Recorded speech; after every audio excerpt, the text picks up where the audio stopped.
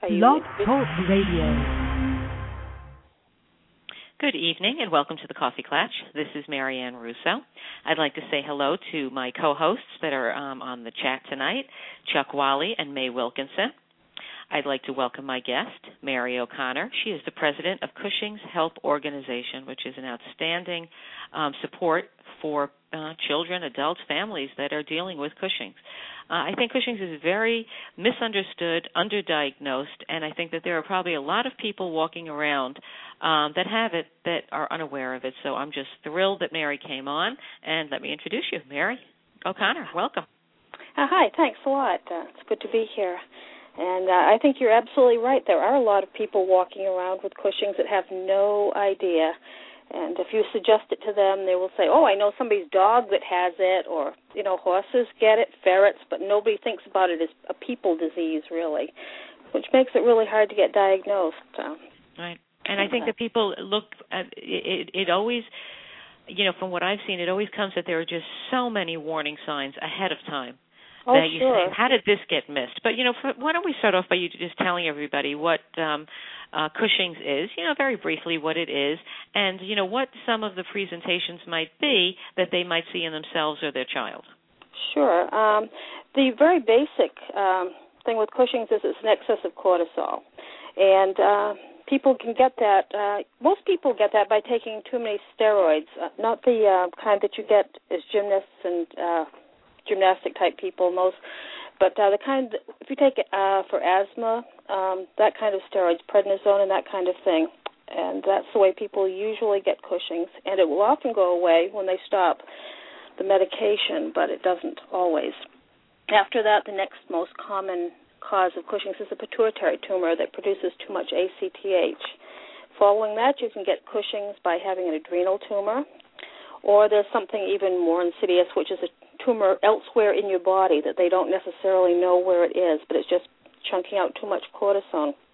And those are most common in the lung, but they can be anywhere, which makes them really, really hard to find. I had somebody on my website, they took out her appendix, and when they took that out, they found the tumor behind her appendix. So that was really a strange case. And also, I didn't know that. I always thought they were either on the adrenals or on the pituitary glands. That's what they usually are, but there are people with other places. It's also possible for alcoholics to get Cushing's, too, but I'm sure that there won't be any children with that. So. Right. Right, but you know what? This is for parents, too.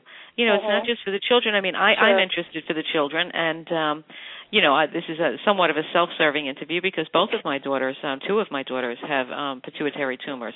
They're not diagnosed with Cushing's, but I'm very familiar with a lot of what we're going to be talking about, and I can tell you for a fact that there are children and parents out there that are walking around suffering with depression, anxiety, you know, a lot of physical symptoms, and they're just not getting diagnosed. So why don't you go back, give us a couple of lists, a list of some of the symptoms, and then, you know, we'll talk about if you see these in yourself or your child, you know, what do you do? The most common thing that people notice first is they're gaining weight. They haven't changed their diet. They might even be trying to lose weight, might be exercising, and yet they're still gaining weight. I'm talking about a lot of weight. Me personally, when I had my Cushing's, I was gaining a pound a day, and that was ridiculous. You know, in what period of time?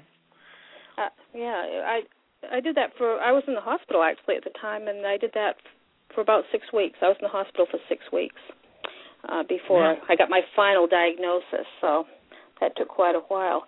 But obesity is something, you know, if you have a child and they're morbidly obese, it's not necessarily the parents' fault. They need to look, you know, do hormone testing and so forth on that child because, you know, it's physically impossible to eat enough to gain as much weight as you do with Cushing's.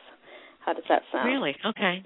I always just thought it was somebody that was overweight. I didn't realize that it was a sudden weight gain. Yeah, well, it depends because Cushing's, it can be a gradual thing or it can come on very quickly. That's one of the problems with Cushing's is everybody's different, and not everybody gains a whole lot of, you know. I mean, and if you go to the doctor and you say I'm gaining weight, they will say, "Oh, go on this diet," you know, just go away. You're eating too much. They won't necessarily look into other things that could be causing the weight gain. And usually Cushing's people are shorter than normal, too. Right. Partly because you lose bone density, so you're getting shorter instead of taller, which is a scary Okay, that thing. makes sense, right? Mm-hmm. I know that also some of the signs are, was it hirsutism, where, right. the girls will have a lot of facial hair, body hair. Mm-hmm. There's stray. I mean, I know, my daughter had stray, which was, to me, stray, for anybody that doesn't know, it's purple stretch marks. Right. Why would a 14, 13-year-old kid have stray? Sure. No, puberty, they can get that as well. You have like a 6-year-old that's going through puberty, which is not really too good. And exactly. It's the same thing. It's very early puberty, and then they get a loss of their period. They have amenorrhea. And, I think there's so many different possible causes. And today I hear it so often, in a lot of teenagers that, these girls that it's happening to, that I don't think they look for this. Now, a lot of the symptoms, I think they're a little bit more obvious in the girls. But for boys, what would you look for? That's kind of true. It's usually the weight gain, that kind of thing, and they get hairier earlier, that kind of thing, and bruising. But that's another thing that's hard to diagnose because kids, run into things, and so they bruise very, very easily. When I had my Cushing's, you could just touch my arm and I'd get this big bruise. That's actually how I finally got diagnosed, because I was able to take my arm to the doctor and say, "Look at this," Right. There's right. So many. It's unusual. Now, It is high levels of cortisol. Yes. And, the high levels of cortisol can also be caused by chronic stress or trauma or, a lot of things. So why don't you tell everyone how this test is done, the ACTH test is done? Because that's one of the main tests, right? Well, the first thing they usually do is a 24-hour urine sample where you collect, it's just like it says, you collect all the urine for 24 hours. You start early in the morning and you have to put it all in this big jug. And different labs run that differently from other ones. So some put preservative in it, and some want you to freeze it, and some don't. But you have to be very, very careful that you follow the directions absolutely correctly, or the whole test it's invalid. Oh, yeah. So that's, not good. They also now have something which is after my time. They can check the saliva in your cheek. They test that at midnight. They run a cotton swab, and you can send that off to the lab. And apparently that's a very good test now for Cushing's. So then what really confuses me then is, well, let me back up a little bit, because also it has a lot of psychological effects. Anxiety, depression, moodiness, loss of ability to sleep. It is horrific. Absolutely. It's not something that's just I have Cushing's. It is really, really very debilitating.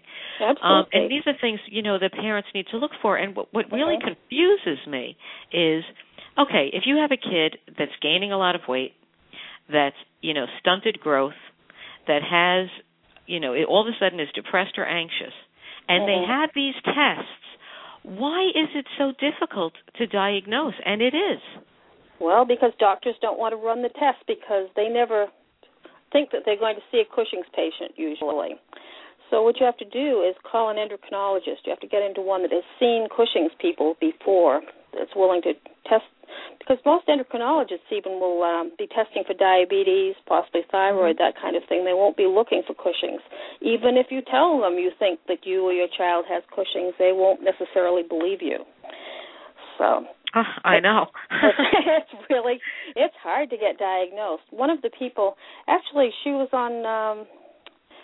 interviewed on one of the health channels on TV, she and her doctor, and she has a couple of children with Cushing's, and all of the people, before she got the final diagnosis for her children, they thought she had, forgot the name of it. Polycystic? No, Munchausen syndrome. They thought the mother had that, and she was projecting diseases on her children to make herself look better. Hello. I mean, there's no way a parent would wish this on their children. It's funny because I once went to an endocrinologist. It was actually endocrinologist number 4, and You know that situation. Endocrinologist number 4, and I had said, she has this, and she has that, and she has this, and she has that. And she said, Mrs. Russo, you're just trying to find an excuse for her behavior. I said, absolutely, yes. Amazing, and it was endocrinologist number 5 that, basically said, it's obvious she's got an endocrine disease, and ordered an MRI of the pituitary, and there the tumor was. Well, it answered really a lot of questions. Then, because a lot of people, Cushing's can be caused by a tumor that's so small that it doesn't show up on an MRI. Mine did not. That takes you into whole new areas of testing that you don't want to do if you don't have to do. If they're sure that you have a pituitary tumor but they can't see it, then they do a test called a petrosal sinus sampling. Right. And they run catheters from your groin up to your pituitary, and they shoot chemicals in to see how your pituitary reacts. And one of the risks of that is you can bleed to death from where they insert the catheters. And you can have a stroke from the chemicals they inject. So it's not a test they do lightly, but a lot of people, the tumor does not show up. So on the MRI. And a lot of times you have a tumor, but they feel it's not producing. So there's that. If you could explain to the audience what that means, because they might hear that it's an incidental finding and that it's not producing. It's just 25% of all people who are autopsied, we don't want to even go there, but they're found to have pituitary tumors. Yeah. That's a really, really high number of people. And so there are a lot of them that just sit there and nobody knows that they had them, and they don't cause any trouble whatsoever.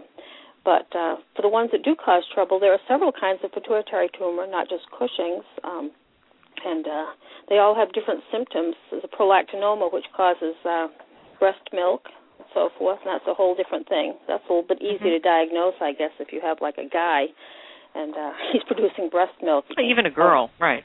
Right. A 15-year-old girl who's producing milk, and there's something Mm-hmm. wrong here. Right. So. Now tell us about the other ones, because I know there are a few different types of pituitary tumors. There's the one that causes acromegaly, which is giantism. Mm-hmm. So that's a whole different thing also, but it's similar to Cushing's in some ways because some of the symptoms overlap there as well. But that one is easier for a doctor to spot because usually they get a gap in between the front two teeth where the jaw is expanding, and you need bigger shoes quite often and that kind of thing. And they can treat that. Well, they usually do surgery first, but then they have sandostatin that people can take to keep the growth down. So they're one of the other concerns, I know one of my biggest fears is that if it grows, it's very close to the optic nerve. That's right. Blindness can so it's very, very scary as a parent. We monitor them constantly, but anytime they're having a little trouble reading or something, so it really has a huge impact. It impacts the vision and everything else that we discussed. But I think that I think that a person who has a very severe case of Cushing's, it's very noticeable. It's very obvious. But does it have a range like other disorders do? Well, apparently it does, because there are people that gain, they're like 400, 500 pounds, and then there are people that only I hate to say that, that are maybe only 200 pounds. So there's that kind of range. And when I was at the NIH, National Institutes of Health, before my surgery, because it was so long ago, they didn't know about it anyplace else. And there was a young woman that was there. She was the only one, and she was very skinny, and she had all kinds of energy, and she was running around, getting up in the morning, and she was so completely different from the rest of us. I have no idea how she was ever diagnosed, but they said she had Cushing's as well. So that's like the complete other extreme. Right. I don't know. It's very frustrating because I just really, I've been waiting for you to come on. I've approached you from when I first started the show. I know. And I tortured you, and I apologize, but it's important that's okay. because, I did. I stalked this woman. But basically because I've led, I've been led down a path where I had a child who was so severely impaired. Right. And I knew in my gut that they were missing it, and I was seeing these signs. And I can tell you that when we got it treated, she's a completely different kid. I had a kid with severe mood instability, depression, anxiety, agoraphobia, and when they found it and they treated it, it's like gone. So it's important. Of course it's important. And, so what are the treatments? Well, generally, if you have a pituitary or adrenal tumor, they try to take them out. Unfortunately, they all recur. Well, the adrenal tumor does not recur. The pituitary tumors often come back. And they can do a second or third surgery for those. And then after that, they start talking about radiation, which to me, I would never do radiation because it takes a year until you find out if it even worked. And so it's another year just gone. And if they keep taking out pituitary tumors and they cannot cure the Cushings, then they take out your adrenal glands is the next thing if you're avoiding the radiation. There are some kinds of drugs that have just been approved this year. There's a ketoconazole that some people take, and there's Corcept. That's new this year, and it was just approved by the FDA like last month. But I'm not sure how good that's going to be for long term because you want to keep the tumor from growing and producing symptoms. So I'm not quite sure, how that's going to work out in the long run. But if they can get the pituitary tumor out the first time, and, that will take care of it. I had one surgery and one surgery only, and I'm very glad. Right. And I just want to say, these are, treatments, but, this isn't all gloom and doom because a lot of people are really having a lot of success. And, it may be frightening to think of removing a pituitary tumor at the base of your brain, but they go in, it's intranasal. Yeah, it is now, yeah. Right. When I had mine, they went through top of my mouth. Things are better. Really? Okay, well, those are the old days. I mean, now it's intranasal. Maybe you can, explain that a little bit, but it's a lot less invasive. Oh, sure. They just go up through your nostril now because it's a straight shot to your pituitary usually. Some people's noses are a little bit crooked, so they have to push the nose out of the way, but they have all these tiny microscopes now and everything. They can just go in, and if they can see the tumor really well, it's fairly easy to sort of scrape it off. Some people have hyperplasia, which is a lot of little cells encompassing the pituitary, in which case they have to remove the pituitary gland or the part that it's encompassing. And that was what I was thinking. Why wouldn't they just remove I know it's your master gland, but they did have to. It's pretty important. But then you have to take medication forever. They're trying to avoid that. Right. Lifelong medication, but. And the majority of these tumors are not cancerous. They're no, they're almost never cancerous, which is a good thing. Some of the adrenal tumors that cause Cushing's are cancerous, but most of them are not. But pretty much the pituitary ones are never cancerous. And that's pretty much the only good news. Right. The Cushing stuff. So what would a parent do? Okay, so a parent suspects it. You go to an endocrinologist. I can tell you from experience, you'll go to quite a few. You get your diagnosis, and usually you sit back and wait. I mean, unless it's really severe, you monitor it every 3 months. I wouldn't sit back and wait. I'd want them to take the tumor out like now, Really? Before it grows. Yes. Huh. Well, okay. yeah. Because I'm sitting back. If it's Cushing's, the symptoms are never going to get better. It's just going to get worse, progressively worse. The tumor could be growing and could be harder to take out the longer you go. And not all tumors are Cushing's. My daughters both have the pituitary tumors, and neither one of them have Cushing's. Right. But they have to say they that do could be a have whole symptoms. different thing. Right. But untreated Cushing's. Cushing's. I'm sorry. Go ahead.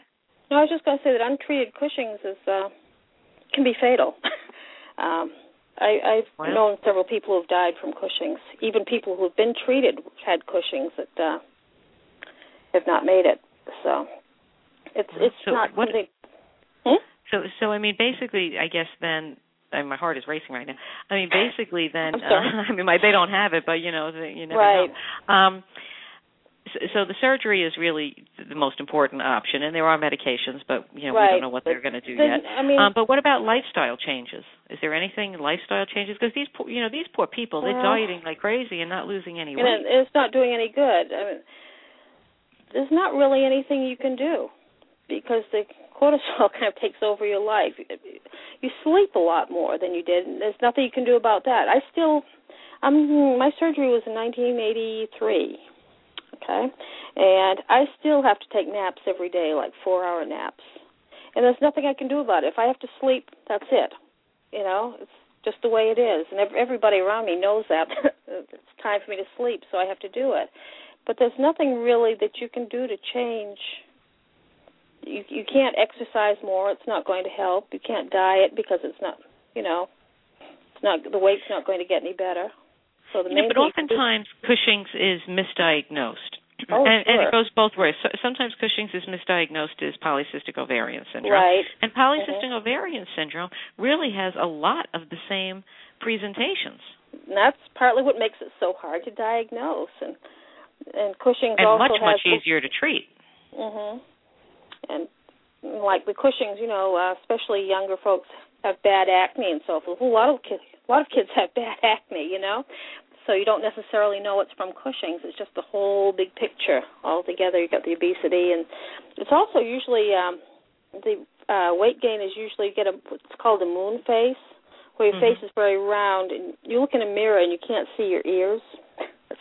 And you also get a hump on these such bad terms. You get a hump of fat on the back of your neck. They call it a buffalo hump, and with thin arms and legs.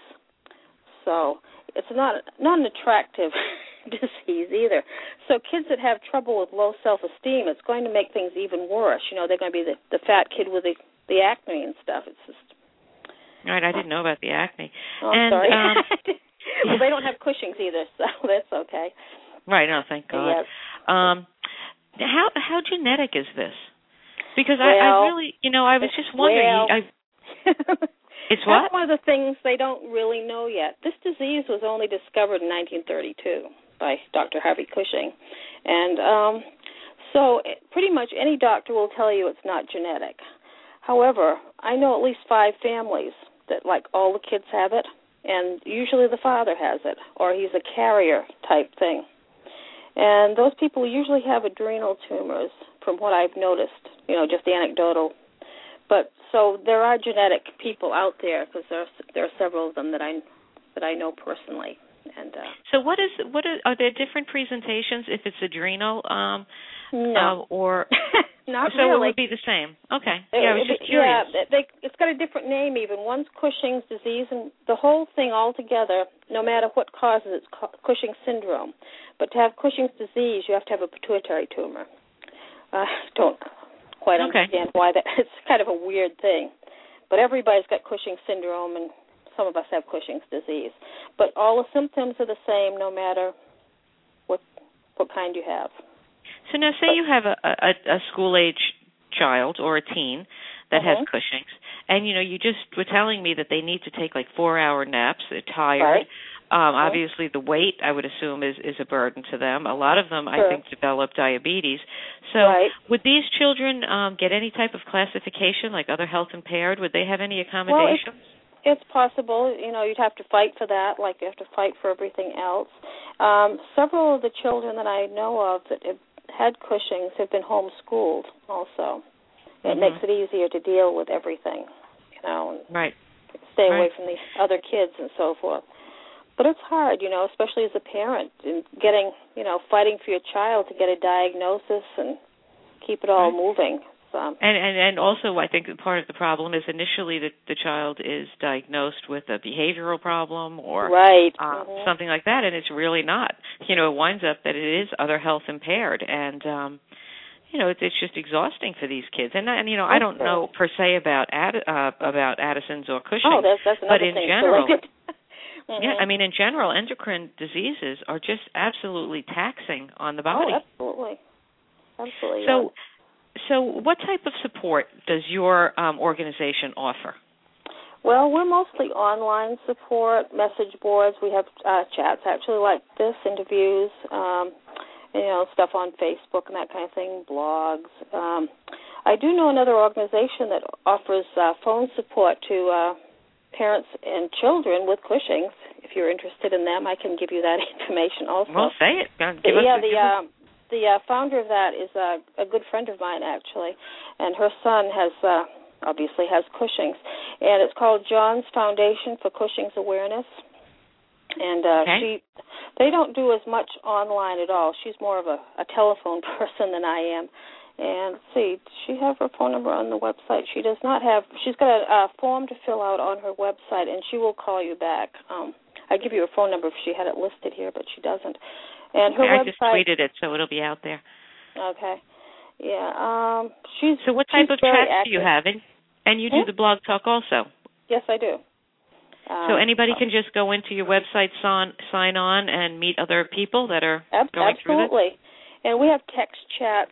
We have a chat room that's always open and very active message boards. It's a rare disease, ho-ho. We've got like 10,000 members, and a lot of them are children and parents with children. Let me give you the URL for John's Foundation for Cushing's Awareness. It's not quite what you'd expect. It's JFCAINC.com. So it stands for, I guess, John's Foundation for Cushing's Awareness Incorporated.com is what it is. Okay. And the woman who runs it, his name is Donna Sellers, and she's very, very helpful. And I've talked to her quite a bit, and she's very, very active. But she does more real world stuff, phone things and that kind of stuff, and I do more online. Okay. Well, there's nothing more important to a parent that has a child with a disorder than talking to somebody and not feeling so isolated. So, I'm definitely going to check this out and let people know about it. And I want to thank you for what you do because, it's not easy. I really do appreciate what you do for these people and parents. Well, thank you. Yeah, it's so hard. why don't you give us your website so that everyone can go check it out and let us know when your podcasts are on. Don't tell me it's on the same time. No, mine are usually on Thursdays. Good. But I try to make them late at night for the West Coast and so forth also. Mm-hmm. I actually have several websites. It's one of those things that grew out of control. I started with a page of information and just grew out of control. The easiest thing to do is to go to Cushie.info, CUSHIE.info. That's what we call ourselves. We call ourselves Cushies, people with Cushings. Okay. And everything else links from there, the message boards, the chat rooms. We have a wiki, all kinds of stuff. So. Okay. And blogs. I can't even remember what all. I have to look at the page. You do have a lot of stuff because I got busy when I went on there. Well, but there's so much information, and there were just so many people sharing. It's just terrific. Well, thank you. Our time is almost up. I want to thank you. I really appreciate you coming on. I'll leave you alone now. Well, good luck, and good luck to you with your children. You have to keep pushing. If you think somebody's sick, you've got to. You know yourself, and you know your children better than the doctor does. He sees you like 15 minutes every so often. And I don't say that all children that have mental illness have an organic basis, that it's not all biological. But there are some that do, and I can tell you that for a fact because I've got one. And, we treated her, the microadenoma, which thank God wasn't Cushing. Yes. And I've got a different outcome, so absolutely. It's important. So thank you. I really appreciate you joining us. Well, you're welcome. Thank you for asking me. Okay. Talk to you later. Thanks. I want to announce this Sunday we have our Foundation of the Month. March of Dimes will be here. We're going to be talking about all the incredible work that they do for parents. So that's Sunday night, 9 p.m. As we end the show each day, you are your child's best advocate. If not you, then who? Become an informed, educated parent. Thank you for joining us tonight at the Coffee Clutch.